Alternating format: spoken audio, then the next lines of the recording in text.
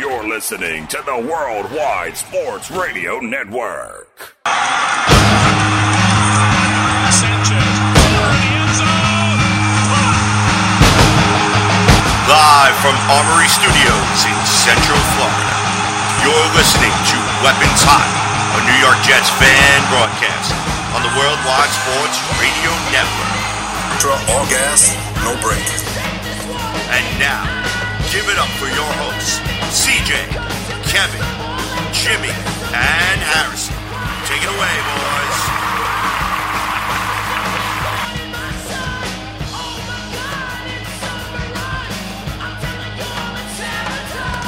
What is going on, ladies and gentlemen? Welcome to another edition of Weapons Hot, a New York Jets fan broadcast here on the Worldwide Sports Radio Network. CJ the Painkiller DeSimone. And as you can see, my partner in crime is MIA right now. Hopefully he's trying to log in. Matthias Simon in the chat. What is going on? Thank you again for tuning in. Appreciate you. Appreciate you, my friend. Big time.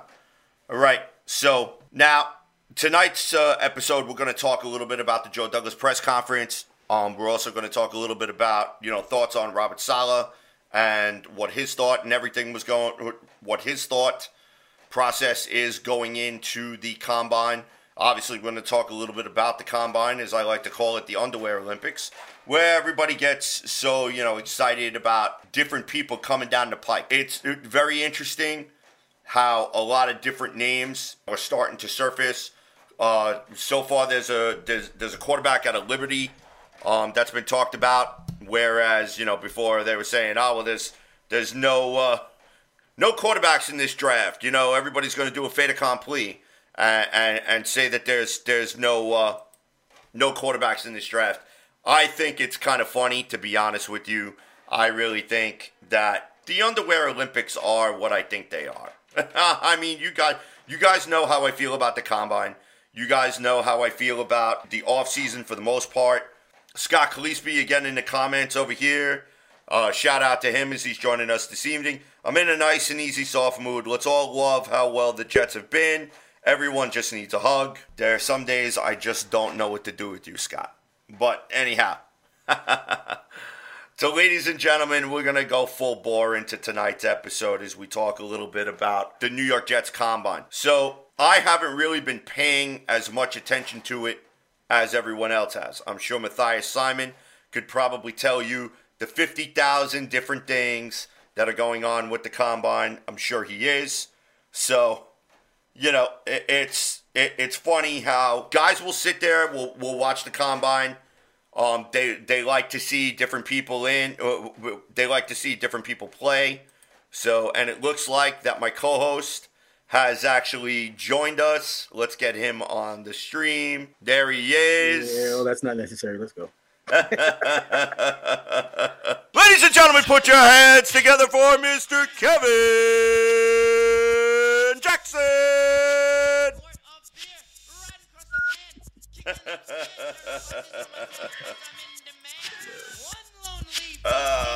Good evening, everyone.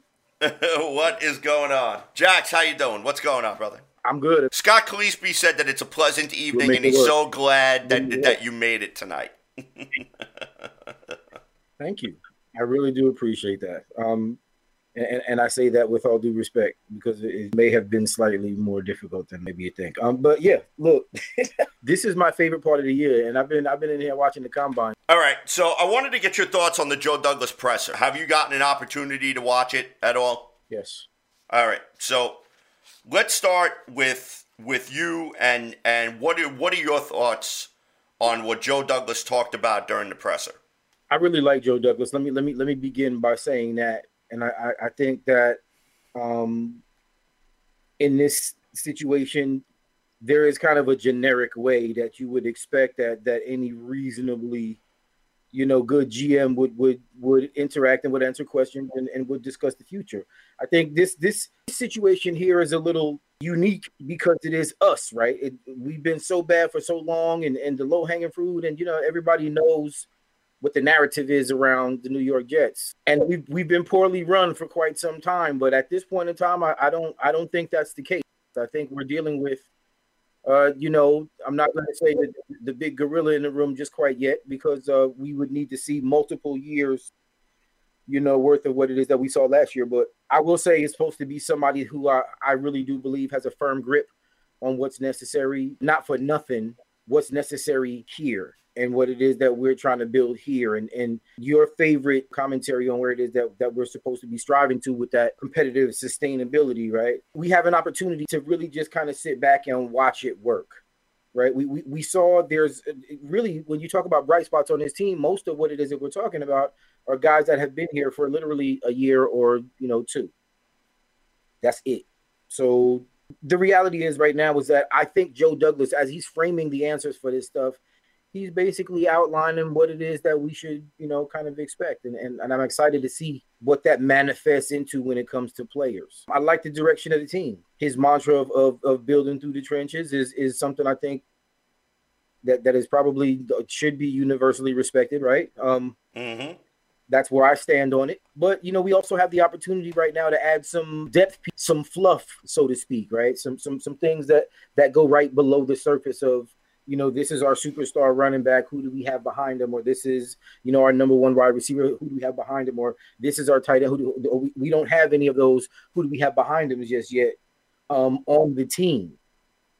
We would hope in certain cases that the guys that we had starting would be the who do you have behind him going forward. So I like how Joe Douglas talks about it. And I don't want to be the guy right now that is the fanboy, because I know everybody would kind of want to jump on that wagon. I don't think that I'm being a fanboy when I say I really do believe that Joe Douglas is going to be able to add significant resources in this year. And the reality is that as he adds them, we're really not going to see the full impact of them for another few years. Right. I'm excited, man. I'm just going to keep it real. Joe Douglas, in line with what it is that we hear from Robert Saleh with the direction of the team.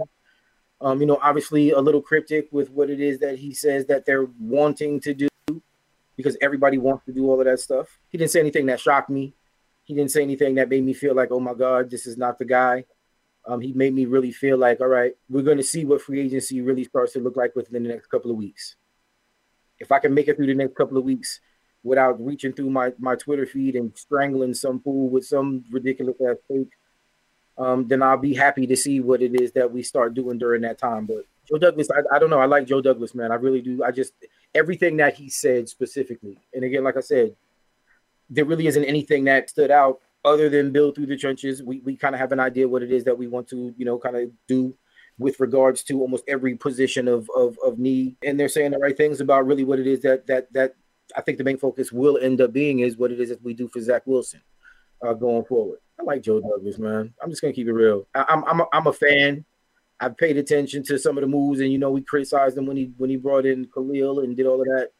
But he was making an effort. He's still jacked up with the kicker. I'm still not really happy with him in that regard. But there's a lot of other stuff that I can point to and say, look, this guy is, this guy looks like he's gonna be here. He free agency like when he brought in Quincy. Joe Douglas is good, man. I mean, was there something specifically that stood out during it for you that made you feel a certain way about what he said, or what do you think? Well, there were a couple of things that stood out to me with the press conference. One of the things that definitely stood out with the press conference was, as far as I look at everything, I like the fact that he's open to the possibility of trading the number 10 pick, possibly being aggressive. They know that they have the cap space. They know that they have the draft capital. And they know that they have a very unique opportunity for them to improve this football team in a very short amount of time, provided that they push the right buttons. That being said, Joe Douglas really did not give you anything in the way of what he plans to do. But, he's just a master of just telling you everything, yet telling you nothing. So, for me, that's kind of what I got. And then when he was pressed upon certain subjects, he basically just reiterated and stood his ground and just said, look, this is a process. We have an opportunity to improve our football team. If you're not walking into the building every day thinking of ways and trying to find ways that you're not trying to improve your football team no matter what day of the week is, then you're not trying hard enough. So he's saying all the right things. He's doing his GM speak. And last year's draft class turns out to be very, very solid for right now. So we need to build upon that. We need to build upon the success of last year. So now, granted, that success was marginal. The majority of the season was very, very frustrating because of everything that happened between Zach Wilson struggling, the ineffectiveness of the offense, the over-effectiveness on the defense at the beginning of the season, and then basically not being able to stop anybody at the end of the season. So Robert Saleh had interesting things to say. We're going to talk about that a little bit later in the show. But as far as Joe Douglas is concerned, I encourage everyone to go and read an article put out by the website JetsWire. Shout out to them. Shout out to Tyler Greenwalt, the gentleman who put this article together. Joe Douglas came out and basically said that he isn't focused on any position, but would rather take the best player available approach.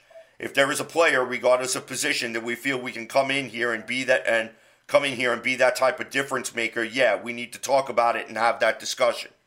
All right. A lot of people are kind of pointing toward the number 10 pick. Some people are feeling like in a couple of different mock drafts that are going on. I really don't want to spend too much time talking about mock drafts because we still haven't even addressed free agency yet. So, but there seems to be so much of an emphasis on the draft right now as opposed to free agency. The thing that kind of still gets stuck in minds to the New York Jets offseason is fans expect this franchise to go out there and just to spend money hand over fist, go get this guy, go get that guy, go get the other guy. But you don't know if going to get this guy, that guy, and the other guy is going to actually play into improving your football team. So, yeah, it's great. We could go out and we could sign an offensive lineman, top offensive lineman in the draft, in free agency, right? He could come here and he can completely stink up the joint. All right, Joe Douglas talked Ryan Khalil out of retirement, $6 million flushed down the toilet. We've talked about bargain basement bin shopping, right? We've talked about other players in the past where the Jets have given good, sizable contracts to.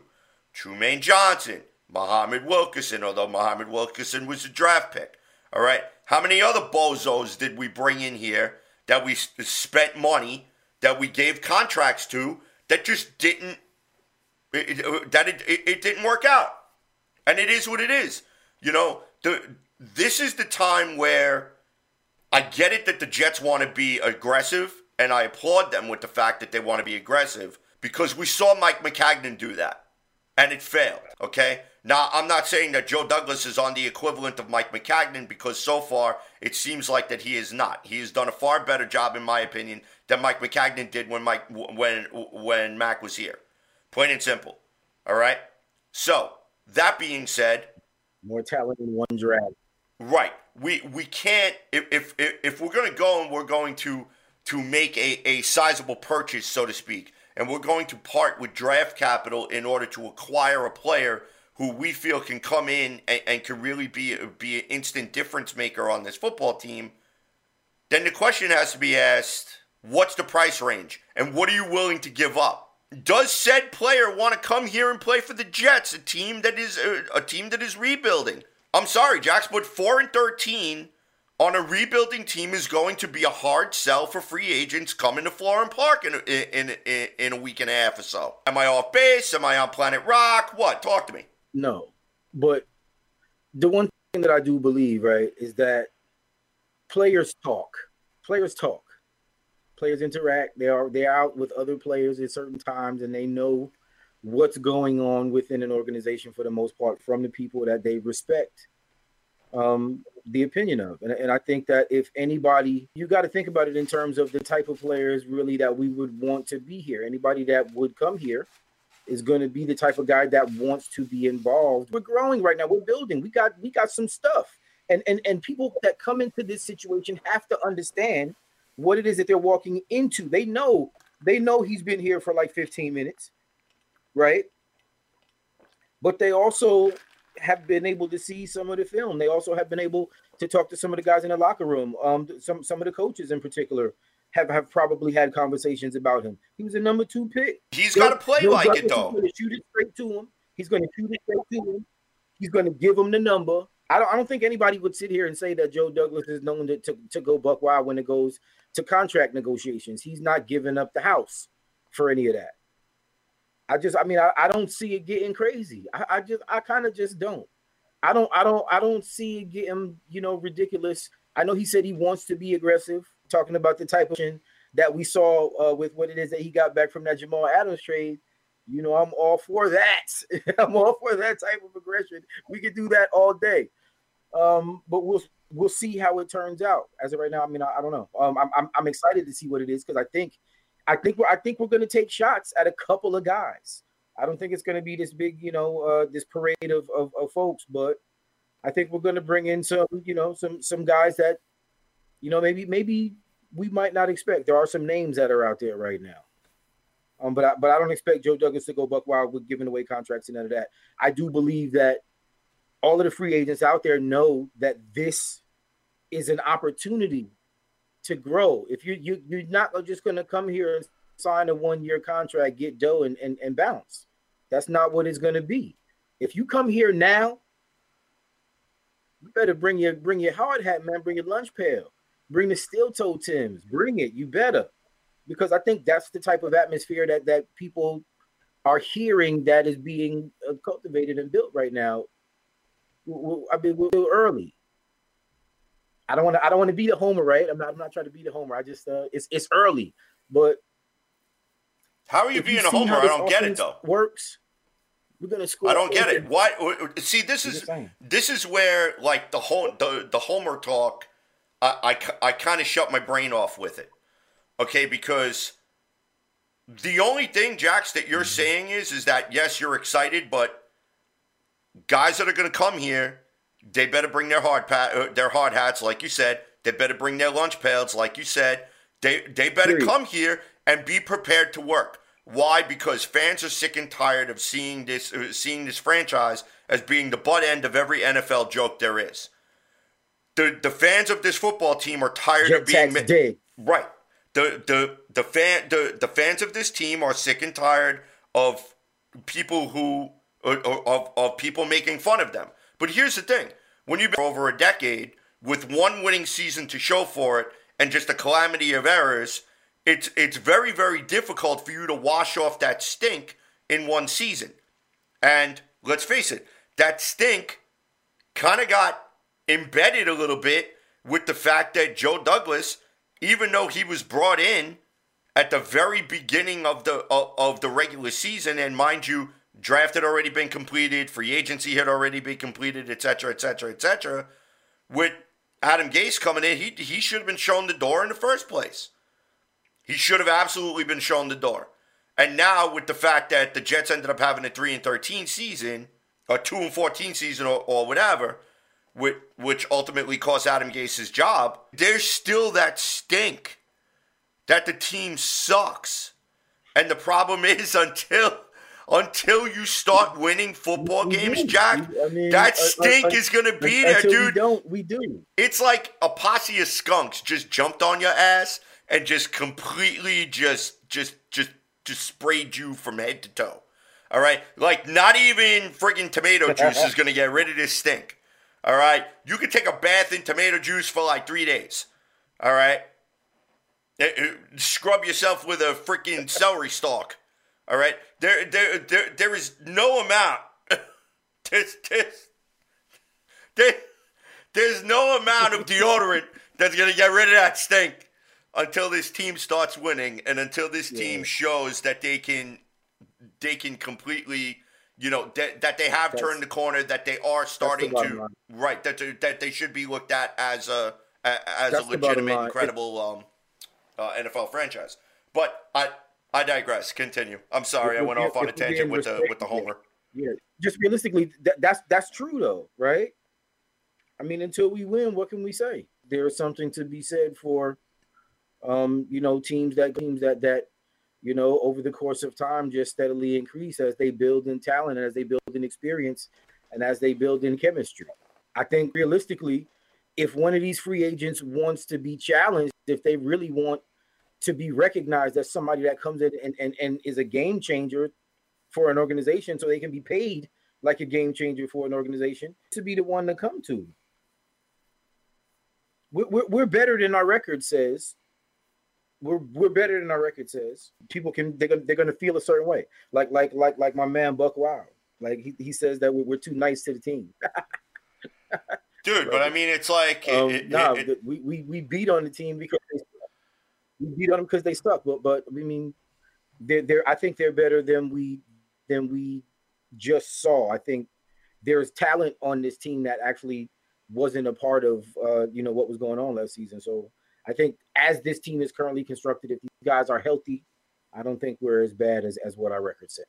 One of the other things that I took away from Joe Douglas's press conference, he addressed the Braxton Berrios situation. He says the talks are still continuing to be ongoing, but he's optimistic that things will get done, but he left the door open for the possibility that the price tag could be too high for the Jets.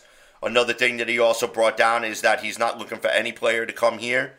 He's looking for guys that are going to come here, that are going to work hard, solid work ethic, high character guys. So, these are guys who he wants to bring in here because, again, they're trying to change the culture. So it's still something that still needs to be said. It's still something that still needs to be done in regards to the way Joe Douglas is approaching free agency right now and his attitude right now going into the free agency period, where he's basically playing everything close to the vest. They are going to pick up Quinnen Williams' fifth option.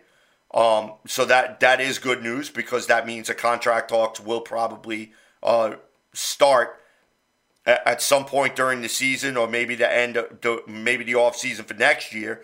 So we'll see. But I do want to get some of these comments on the air. Shout out to Guy Fisher. He's just getting home.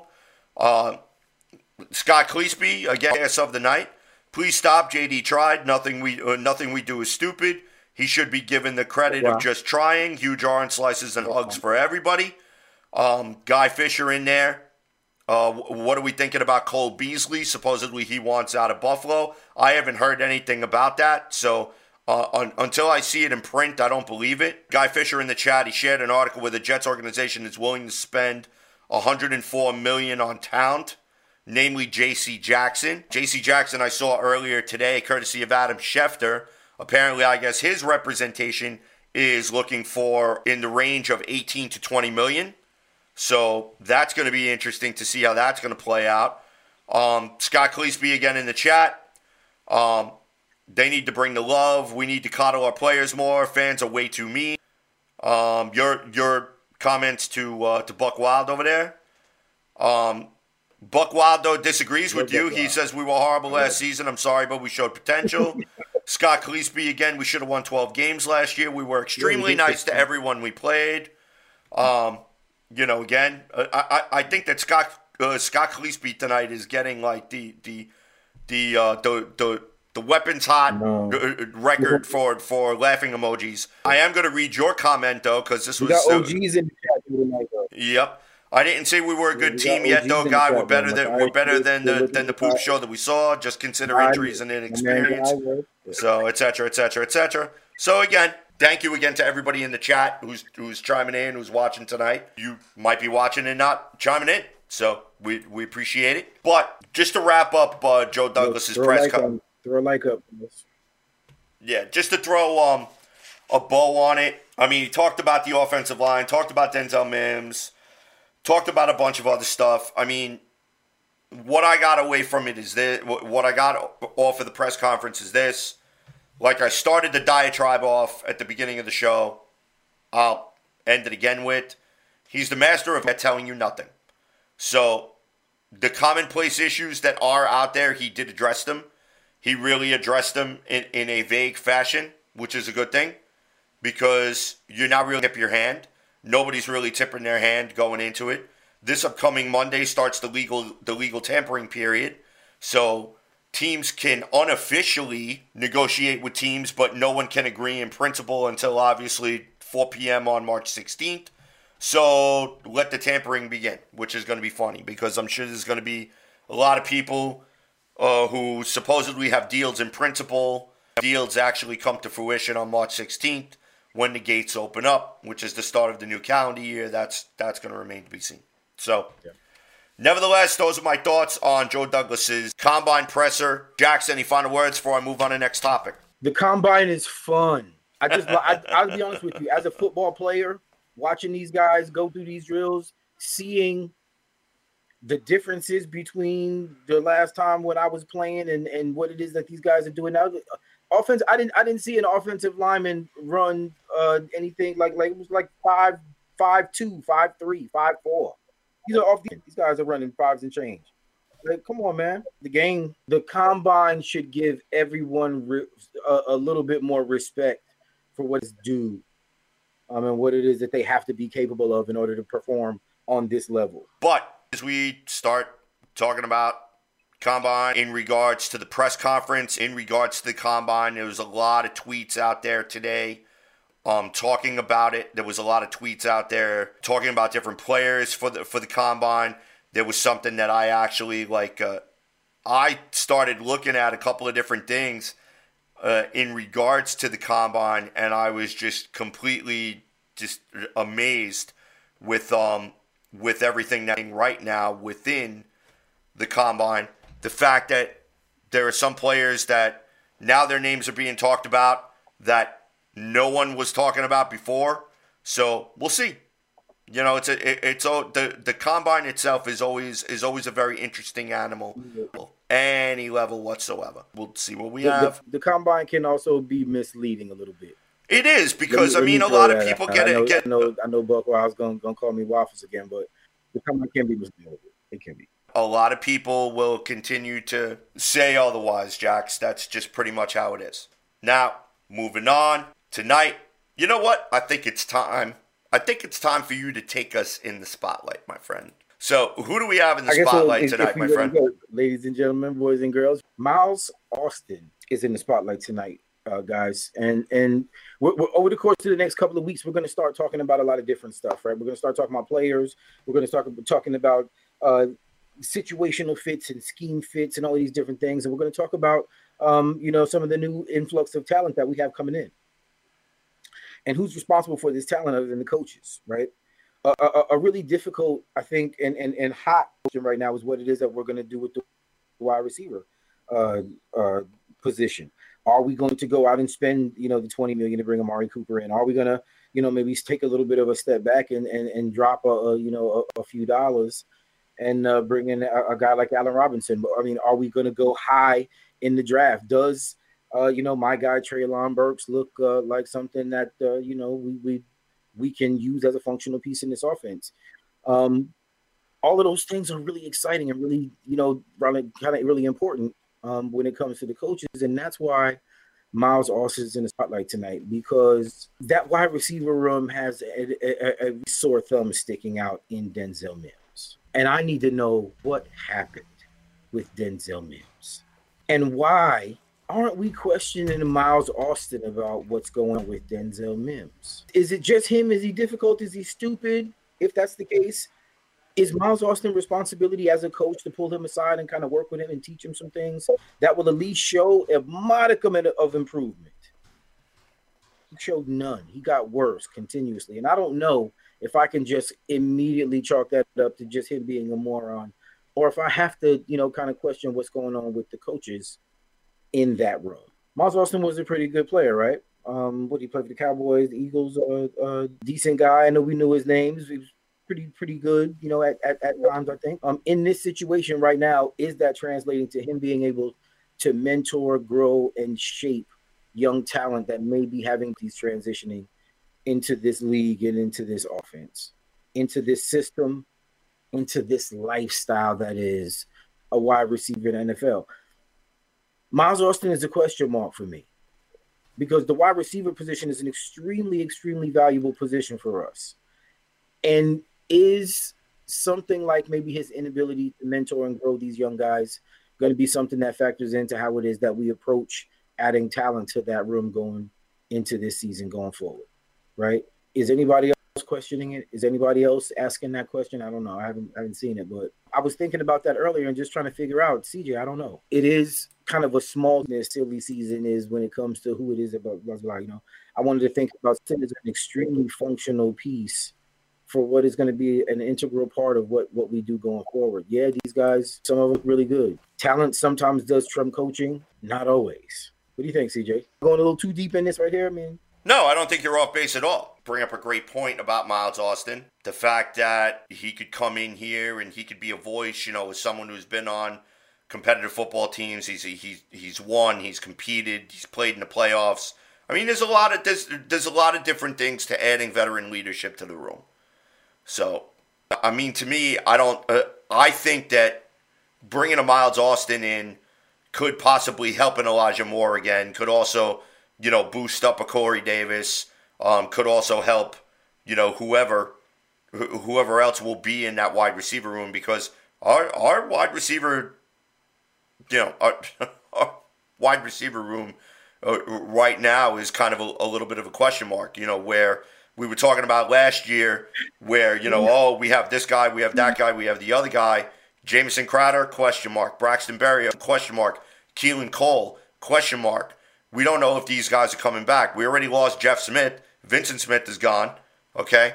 So, the guys you have under contract, you got Corey Davis and Elijah Moore. You still need to add something else to that wide receiver room. So, I'm not worried. I think bringing a Miles Austin in can help, can be beneficial. I still say go after a number one.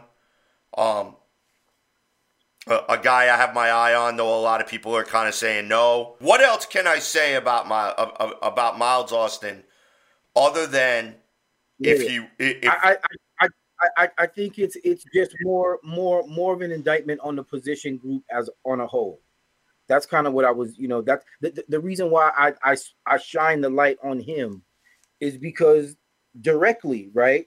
He is related to the outcomes in that room, the outcomes of those players in particular, especially when we're talking about maybe getting ready to add an extremely high dollar investment to that situation.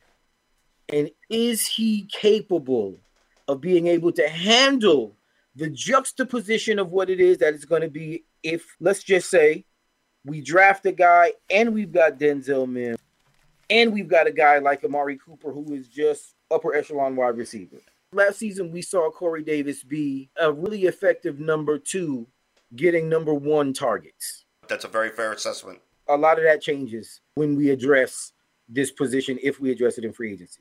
Yeah, it could be. All right, so real quick, I want to go back to the comments over there. Shout out to Miss Natasha Lesh joining us in the comments. Thank you so much for being here. Guy Fisher, definitely chowing down on your comments over here.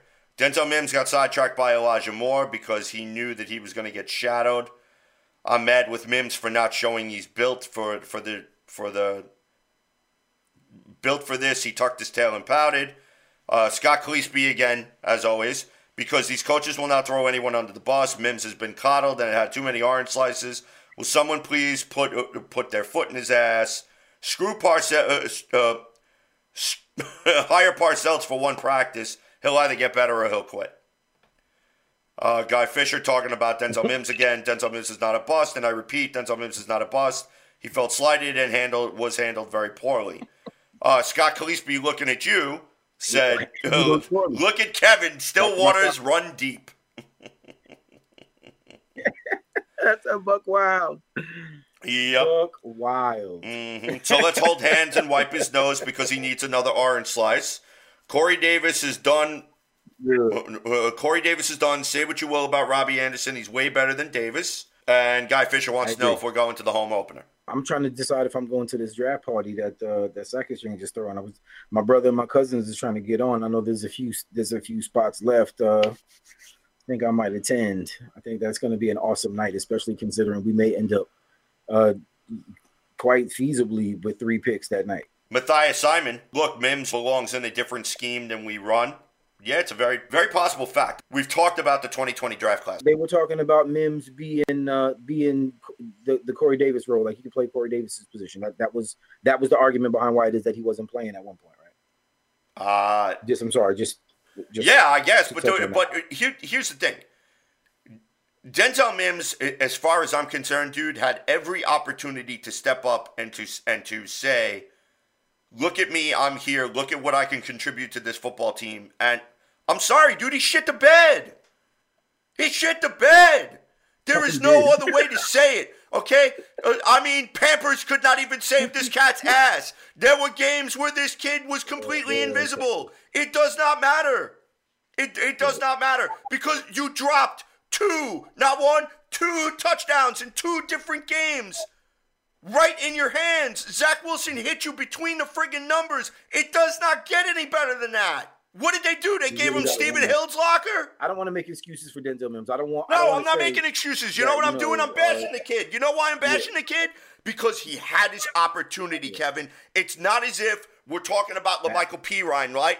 Everybody says LaMichael Pirine sucks. LaMichael Pirine sucks. LaMichael Pirine sucks. LaMichael Pirine sucks. Okay? The dude can't get on the field. He saw 3 friggin' touches the entire 2021 season. That is completely unacceptable for a guy who sat there and who was arguably your best running back in training camp. I'm sorry, I'm not getting off that hill. If the kid doesn't fit, then trade him. Get a goddamn jockstrap for him. Let the kid go someplace else so at least he can continue his NFL career. Same thing with Jabari Zuniga. The same thing with everybody else from the 2020 draft class, including Denzel Mims. If he doesn't fit, cut your losses and keep it moving. I don't understand what the fascination is about trying to jam the square peg in the round hole. I just don't get it. It doesn't fit. Do you need me to draw a picture? All right. We're going to see if he's in training camp coming up this next season. We'll see if he's even in camp. That's going to be interesting. Something else that just kind of popped up talking about Denzel Mims. You heard that Lawrence Cager switched to tight end? Mm-hmm. Cager didn't help out his case with the drops in the beginning. Then he started catching balls, and then the couple of games he tore an ACL. Came back the next year. He came back and then was ineffective because he couldn't get any reps. He couldn't get any reps. So look, if they're either going to find a place to use him or they're not. Either he's going to be something on special teams or he's not.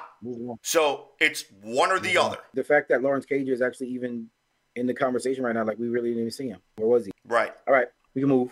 I actually want you to continue a little bit of that talk about the wide receivers a little bit because that's actually going to segue. I'm actually going to hijack Jimmy's front office segment for tonight as since we're on the topic of wide receiver, why not? So if you can segue into it, I would really appreciate it. Absolutely. The wide receiver room is a conundrum. I mean, it is really right now, not to pull out the SAT words on us, right? But we have some serious questions about how it is that we're going to address not only the lack of high-end talent, right? But the lack of depth or the quality of the depth that we actually have available. It is a lot more than just player personnel. There is, the business side of it, obviously, and then there also is, the decision-making part of it about how it is that we go about, trying to add weapons. I said it before. I don't want a security blanket for Zach Wilson. I said that when we talking about Sam Darnold. I don't want a security blanket. I want weapons. I don't want, dirt rocks and really weak rubber band slingshots. I want, some tactile joints. I want some stuff you need sights and, you got to press buttons and be mad far away. I want weapons. That's what I want. I don't want some of the junk that we've seen. And how we handle that is going to be extremely interesting when we know that we have a GM that, for maybe lack of a better term, has been known to be frugal. How does that play out? What does it cost? Who do we bring in? Does what it costs affect who it is that we bring in? Or do we just find a guy and say, we'll pay him what it is that we need to pay him? Jimmy the Reaper Jardine used to step in at this point and drop knowledge, right? That's my guy. I love that guy. I wish he was here. But since he's not, I'm going to hand it over to the straw that stirs the drink, my guy. The hairy back beast, CJ, the painkiller, D. Simone. Who's in the front office tonight, CJ? All right. Well, since wide receiver is the is the topic of conversation tonight, this is going to be fun. Where I'm really going to get this to sink my chops in. All right, so I want everyone to huddle around their radios, around their computers, their smartphones, however you're consuming tonight's show. And I'm going to tell you guys a story, especially you, Scott Calisby, because this was actually inspired by you. So you should feel grateful. All right. In the front office tonight, Dallas wide receiver Amari Cooper. And the reason why Amari Cooper is in the spotlight tonight is because he was brought up by several different outlets, including Adam Schefter, in which Dallas is not going to pick up his option apparently on March 20th or something to that effect. He's owed the tune of $20 million. So, nevertheless, this is what the conundrum that the Dallas Cowboys find themselves in. We talked about teams that are over the cap, right? Dallas Cowboys can actually save themselves about $6 million by releasing Amari Cooper at this time. There are no teams that are currently interested in a trade, so therefore Amari Cooper is more than likely going to be released at some point before that March 20th deadline, in which he should become an unrestricted free agent and should be free to negotiate any team that he so fits. So, Amari Cooper in the front office tonight as Joe Douglas free agency frenzy continues, could be a potential target for the New York Jets to take a look at. Calisby has been a big advocate of bringing Amari Cooper here. I have my concerns in regards to his health issues, most notably his migraines, but we'll see what happens. So, Amari Cooper in the front office this evening. Jax, give me your thoughts, man. Should the Jets kick the tires on Amari Cooper or not? I like Amari Cooper. Scott over at Play Like a Jet tweeted out something earlier. I think I retweeted it because it actually showed the dominance with which Amari Cooper has been playing. Top 10 in both man and press coverage, 11th in contested catches, quarterback rating over 20 yards, ridiculous number one in the league. My man Guy Fisher just dropped in the comments a moment ago that we need that deep threat.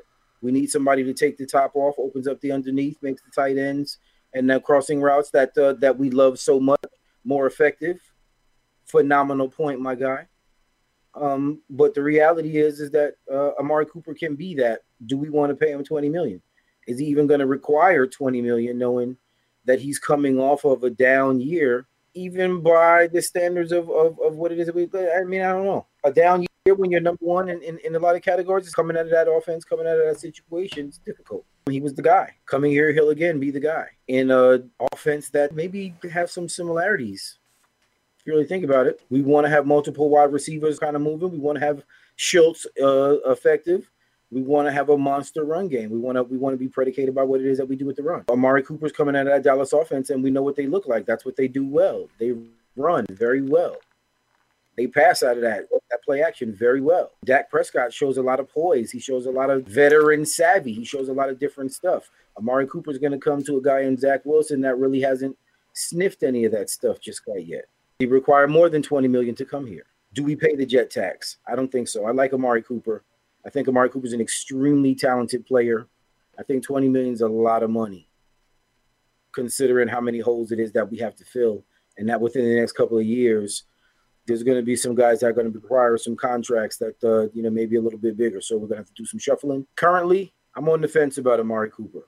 I have to see what the number is before I can actually say I'm on board fully. Yeah, I completely agree. I think that, to be honest with you, one of the things that I kind of worries me about the Amari Cooper deal, and this is, I guess this is the risk you take with every free agent. You're paying a contract based on what said player did in another system in another place, and you're expecting said player to come here and to replicate the performance that they put together at another place, possibly on another system. So there's always that chance. There's always that chance that things are going to go sideways. And I just think that personally, the New York Jets cannot afford to take a risk, because I think that if they take a risk like this, and it does not work out, then it could be catastrophic to the point that it could potentially set the franchise back a couple of years again. And the problem is that the franchise has already been set back a couple of years because of all the shitty decisions that were made in the past. So we're already paying the jet tax 10 times over for the mistakes of Mike Tannenbaum, John Idzik, and Mike Maccagnan. Not to mention the head coaching carousel that ensued following all of that as well. So here's the thing. And I kind of liked your response to Sack Exchange today on Twitter when you guys were talking about it. If Amari Cooper does get released, which it's pretty much going to be a bet, a solid bet that he is going to get released. Is he humbled by the release that he's willing to take a lesser contract to prove that he can still play at a high level? And yeah, I'm paraphrasing because I know you had an explanation with this as well. Maybe $20 million is not a number. Maybe it comes for 7. Maybe it comes for 10. Would you then possibly entertain the offer? Right. Because if the cap number is like that, that's the number, then there's a lot of teams out there that would love to have an Amari Cooper on their squad, including the New York Jets. I think if the New York Jets were to go out and to acquire Amari Cooper, it instantly legitimizes the wide receiver core. We could go get Bozo the Clown and Pinky the Mule to play the fourth and fifth wide receiver slots, and we'd still be good. Okay? But I'm not paying $20 million. No. It's not happening. If that's what he's expecting to get, no. It's hard because that's what he was going to get paid, right? That's what he was due to get paid. Part of, I think, what is an interesting aspect is that that's also the reason why he's available, is because that's what he was supposed to be getting paid. I don't think anybody is really in a position to want to pay that right now. All right, so let me read these comments over here in regards to this. This seems to be a little bit of a hot button topic, and I believe we are going to talk about this a little bit on After Dark. We'll tease for you there on YouTube.com in just a little while. Right. Yep. Unique Islam in the chat. Thank you again for tuning in tonight. We are in a piece, so we don't pay him $20 million. Scott Cleesby, Excedrin migraine. I'll buy him the first case, 27 years old. Guy Fisher in the chat. Zach needs a Jamar Chase. Scott Cleesby again back in there. 27 years old, can run every route on the tree. Was thrown under the bus by Dallas until they needed him, and he always showed up for them when needed. It's true. No, Scott, no one is doubting the talent. All right? But the question is, will Cooper be humbled enough by being released that the only thing that he's looking to do is anybody who's going to give him a shot to prove that he can still play at an elite level? That's it. Scott's other comments: pay for someone that you know can play instead of a could be and pray that he does well. Yeah, I kind of agree with that. Teams will want him, but no team is going to trade for someone that everybody knows is going to be released, of course, because Mike Maccagnan tried to do that with, David Harris, Eric Decker, a couple of other people. So, Unique Islam in the chat, $10 million, I wouldn't mind going after him. Unless you can get him for a fifth, you might be able to, since Dallas knows that they have to release him. That's an instrumental point, right? But tie it into why. One guy's making the point that there's going to be this ridiculous competition. One guy's saying, give draft compensation to kill the competition. Let's get them. There's logic to it, right? But right. Do we feel like not only is it worth to give up draft capital, but then also have to pay out of the nose? That's why it's prohibitive. That's why everybody can't just be like, yo, do it. It's too much. There's a lot to have to swallow in that. A lot. All right, back to the comments. Guy Fisher in there. We need offensive line power. Let's also not forget that. I have a feeling offensive line is going to be addressed not only heavily in free agency, but also in the draft. But there is something. There is an argument that I want to make for the Amari Cooper possibly signing. But you know what? I want to save that for I want to save that for After Dark. I really do, because there's a profanity-laced tirade that's attached along to that. In the reasoning for my argument as to why I think the Jets should do it and why I think Joe Douglas needs to go big game hunting instead of going to Ross and TJ Maxx and rummaging through the clearance bin. All right? So we're going to talk a little bit about that. Robert Saleh's take, it was interesting. He actually, there was an article that was written by the New York Post, and he feels like that upgrading the New York Jets defense is the best way to help Zach Wilson in the 2022 season. So, what say you to Robert Sala's comments? Played defense my entire life. Yes, I did play offense. I was functionally pretty good. I'll be honest. There's film. I can't necessarily say that there isn't truth in it, right? Because part of the reason why there's some difficulty around Kirk Cousins is because Kirk Cousins puts the Vikings in positions to win, and then their defense coughs up the game and they lose. And people will look and say, but look at his record. The guy is functionally, he's a decent quarterback. He's a good quarterback. The record doesn't necessarily show it. So, I mean, again, just to kind of point to something where it's visible that a better defense would actually make a quarterback better is available. It's not just that situation. You kind of look around. I think getting Carl Lawson back is going to make Zach better. I think adding, whatever it is that we do with regards to the linebacking unit is going to make Zach Wilson better. I think bringing John Franklin Myers back down to the interior line so him and Quentin Williams can eat in the middle. I think that helps Zach because it limits what it is that he's responsible for having to produce. It allows us to run the ball effectively, hopefully, which in turn makes Zach Wilson a better quarterback. There's a lot of different ways to make him a better quarterback. Yeah, making the defense better. Yeah, it works. Excuse me. Sorry. Well, yeah, it works. But is that the only thing? No. Does he need somebody to open up the offense? Yes. You do score points to win games. If you stop the other team, it makes it a lot easier. Both ways. This should actually be, and I don't want to say broad strokes because I want the detail, but this should actually be, we need to add talent everywhere because we need starters, we need backups, we need guys that can come in when somebody gets dinged up for a play or two or somebody goes down for the season. Adding to the defense helps. It's not the only thing that we should be focused on. Okay. So what else do you see? Offensively, we need a tight end. I know we're talking about wide receivers quite a bit, but I'm just going to keep it real. And I said it. It's making me think of a time where I was catastrophically wrong, and that was when I thought that Chris Herndon could actually end up being physically talented enough to replicate a little bit of what George Kittle was doing in San Francisco. And I wasn't trying to put him on that level, but I thought he had the ability to kind of do that, right? And he's wrong, and I was wrong. But we've also still seen Tyler Kroft, kind of make. We were wrong about a lot of stuff with friggin' with Chris Herndon, but I'm gonna be wrong. Don't get me started on that. Daniel Brown, I'm just saying we need a tight end, man. We need good one. We need two good ones. We need two good tight ends. I want Marvin Gontiff for a tight end. That's what I want. I want Marvin Gontiff. I don't care. Look, Marvin Gontiff needs to be the next Jets tight end. My name is Marvin Gontiff, and I will fight for you. Justin Keller made Mark Sanchez better. Keller made Mark Sanchez better. But believe it or not, so did Jericho Cotchery, Jeff Cumberland made Geno Smith better. Yes. Right? Jeff Cumberland made Geno Smith better. Zach tried. I'll give it. Zach, I don't know. Zach struggled mightily a lot of times throwing the ball in over the middle of the field. But tight end is a young quarterback's best friend. I don't want to say security blanket because I don't want a damn security blanket. Right. I want a howitzer. I don't want to, So I want a howitzer. I don't want a freaking security blanket. Yep.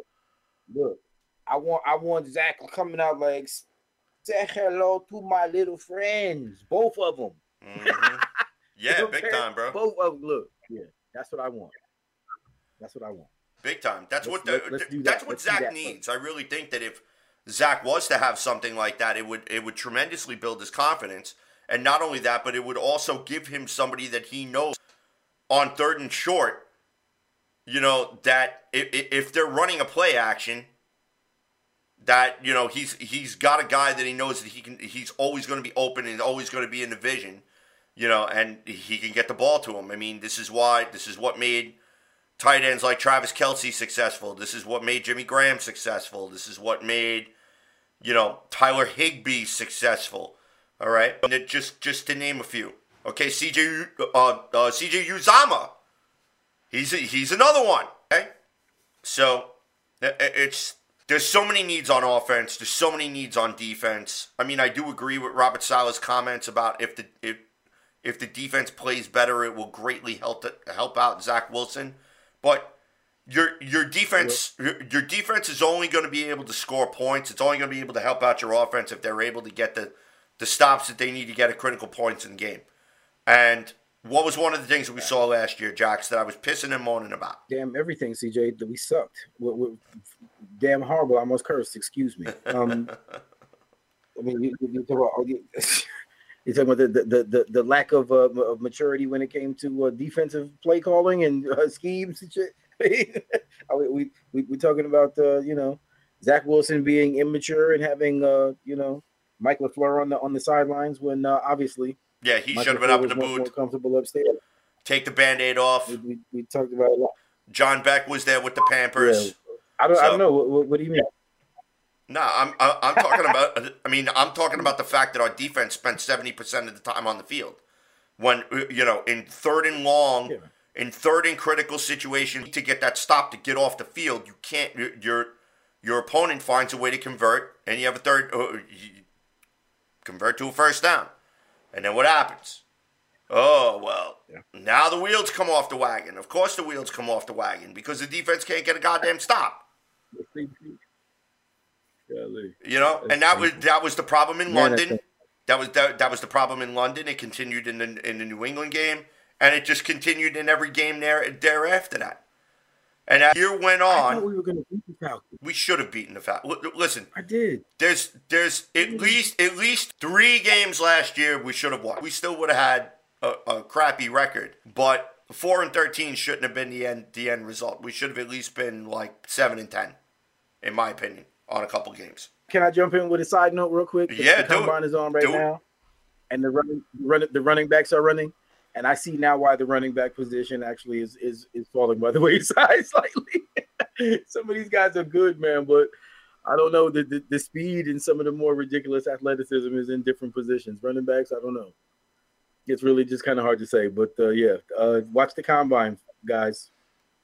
Go ahead, CJ. I'm sorry. I just want to throw it out there. Nah, it's fine. Just the only thing that just makes me laugh right now is the fact that, here we are again, another critical offseason, another offseason in which we need to hope and pray that we get the right guy through free agency or we get some more talent in here through free agency, etc. It turns out to be a joke, dude. It really does. After a while, it's exhausting. But Joe Douglas is sticking to the plan. I feel like I should have the confidence in the organization that this was also something else Sack Exchange brought up on Twitter that I kind of chimed in where I had said that fans needed to stop with the sky is falling mentality.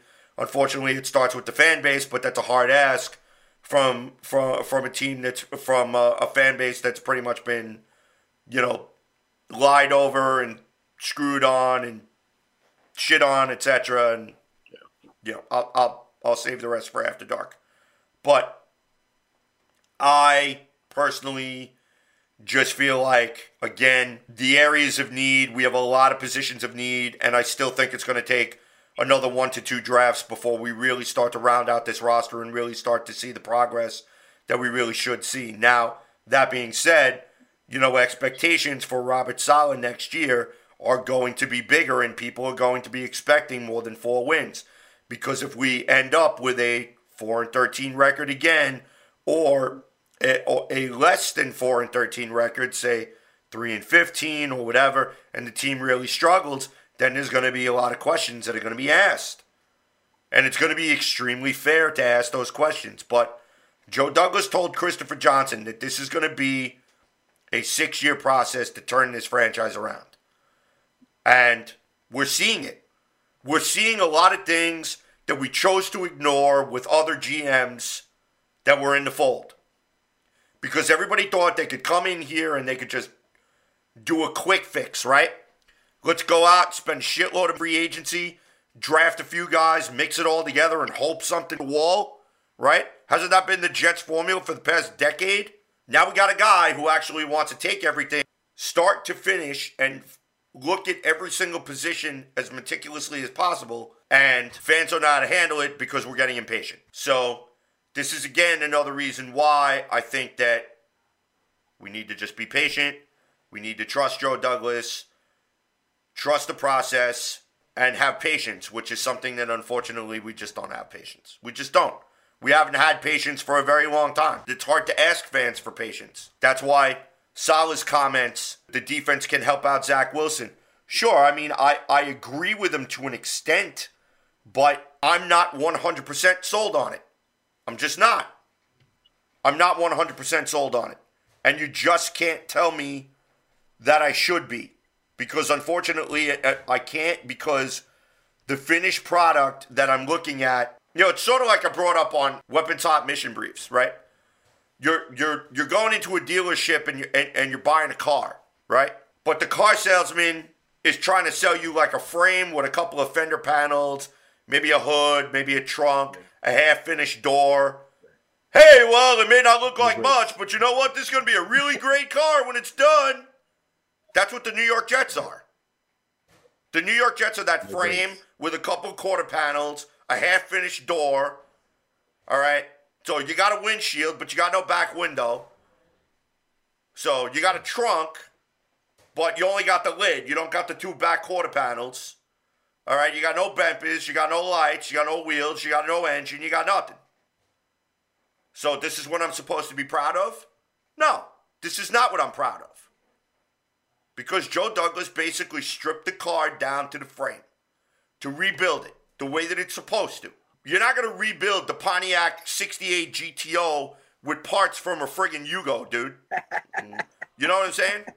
So, and that's... I used to drive a Yugo, kid. Don't do me like that. Don't come for me, CJ. I had the Yugo. Listen. I bought a Yugo for $600 one summer.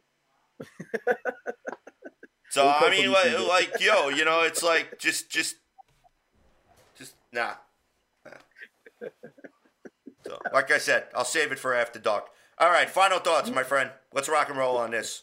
So, we're starting to come up against it. Robert Saleh came in with the mantra of all gas, no brakes, right? And, I mean, we had the T-shirt. Went through Gotham City and got the T-shirt.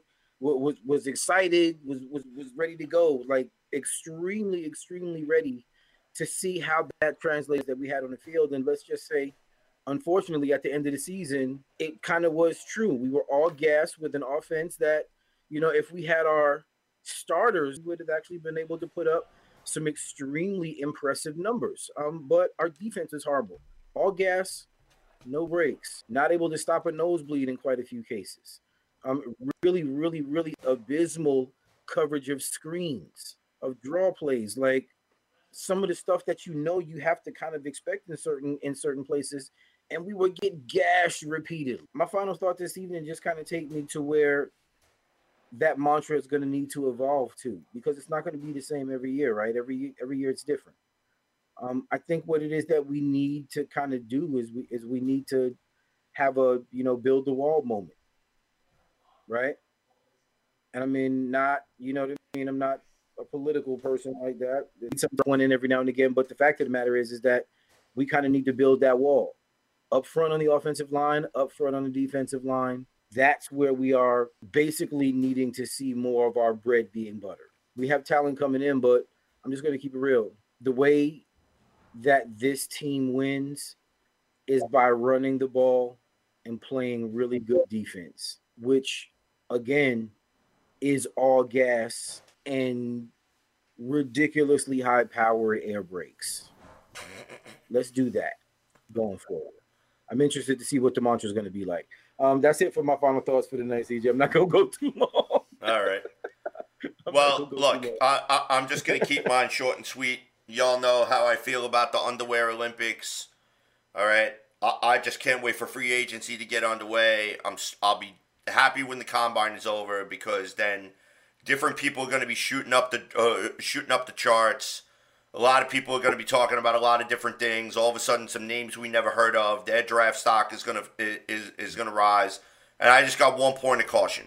Everybody establishes their mock drafts based on whatever they see, whatever tape that they have, and so on and so forth. But here's the thing. Once people start seeing guys perform at the combine, they have a tendency to fall in love. Then all of a sudden, they're just like, their love is in full bloom for said player. Okay? And that's where you have to be buyer beware. Okay? That's where you look at it, and it's like you are 100% Fugazi. Okay? Cautionary tale, Dave Gettleman and the New York Giants with Daniel Jones. Kid had a great combine. Kid had a great pro day. Dave Gettleman had a hard-on for him. What did they do? They went and they drafted him, and Daniel Jones is a scrub. Sorry, Giants fans. Hate to break it to you. Okay? The Jets cannot afford to fall into that trap of getting excited about one player that they have visions of sugar plums dancing in their heads like it's Christmas time. And, oh, this player's going to come in, and he's going to be, he's going to be the Mark Messier of the New York Jets. No, stop it, okay? Stop yourselves right there, put down the crack pipe, slowly back away, and go see your nearest psychiatrist, okay? Do yourselves a favor. Don't believe the hype. Concentrate on free agency. See the path that Joe Douglas is trying to lay out. Go from there. Because free agency is going to set up how we're going to attack the draft. I don't care what anybody says. Everybody always wants to say, no, guys have needs in the draft, and that's what they target. Bullshit. Your free agency sets up your draft. Plain and simple. Because you're going to get role players in free agency, and you're going to look to get the meat and potatoes of your roster from the draft. And again, the Jets are in a great position right now to improve this football team very, very quickly if, and I do want to specify, if they push the right buttons. That's going to be my final thoughts for tonight. And ladies and gentlemen, I want to thank everyone who is watching, all 6 of you, actually now 5 of you, and everybody who was in the chat. I see my guy Anthony Triola was in the. I see Anthony Triola was in the chat for a second. I met Anthony at the Charlotte game. Nice. I wanted to throw him a shout out. If he remembers, we were going up the stairs. I gave him a shout out. All right, that's awesome right there, Anthony. Thank you for joining us tonight, and everybody else who is joining. Guy Fisher is about to go do some shots before after dark, so he could go all in. Somebody put out a bolo on Lowell Lichmore. Khaleesi will have another fight on the air. That'll be great. So, ladies and gentlemen. I like them guys, both of them.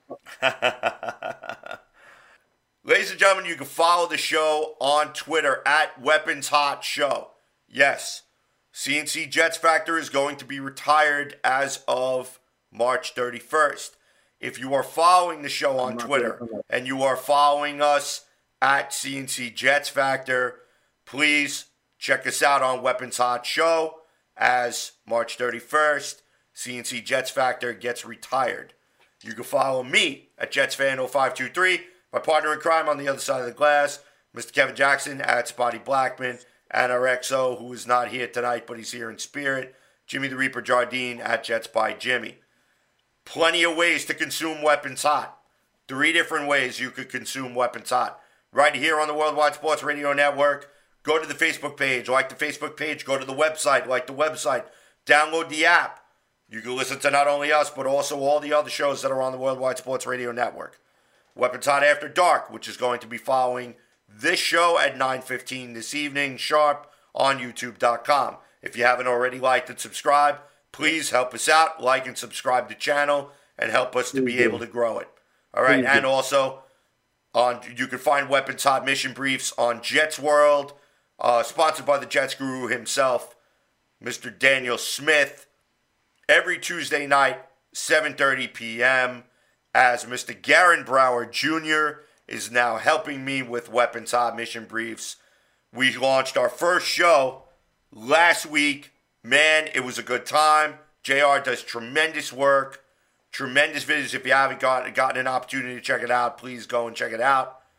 I'm telling you, you will not be disappointed. And I am excited, beyond excited, to have JR producing Mission Briefs for me. So, with that, for Kevin Spotty Blackman Jackson, ladies, make sure you write that down in your little black books. This is CJ the Painkiller DeSimone, signing off for tonight. We will see you guys when we see you guys. Peace, love. Go Jets. Be good to one another. And I'm about to leave you with the best chant in the National Football League. This has been Weapon Top, a New York Jets fan broadcast on the Worldwide Sports Radio Network. You're listening to the Worldwide Sports Radio Network.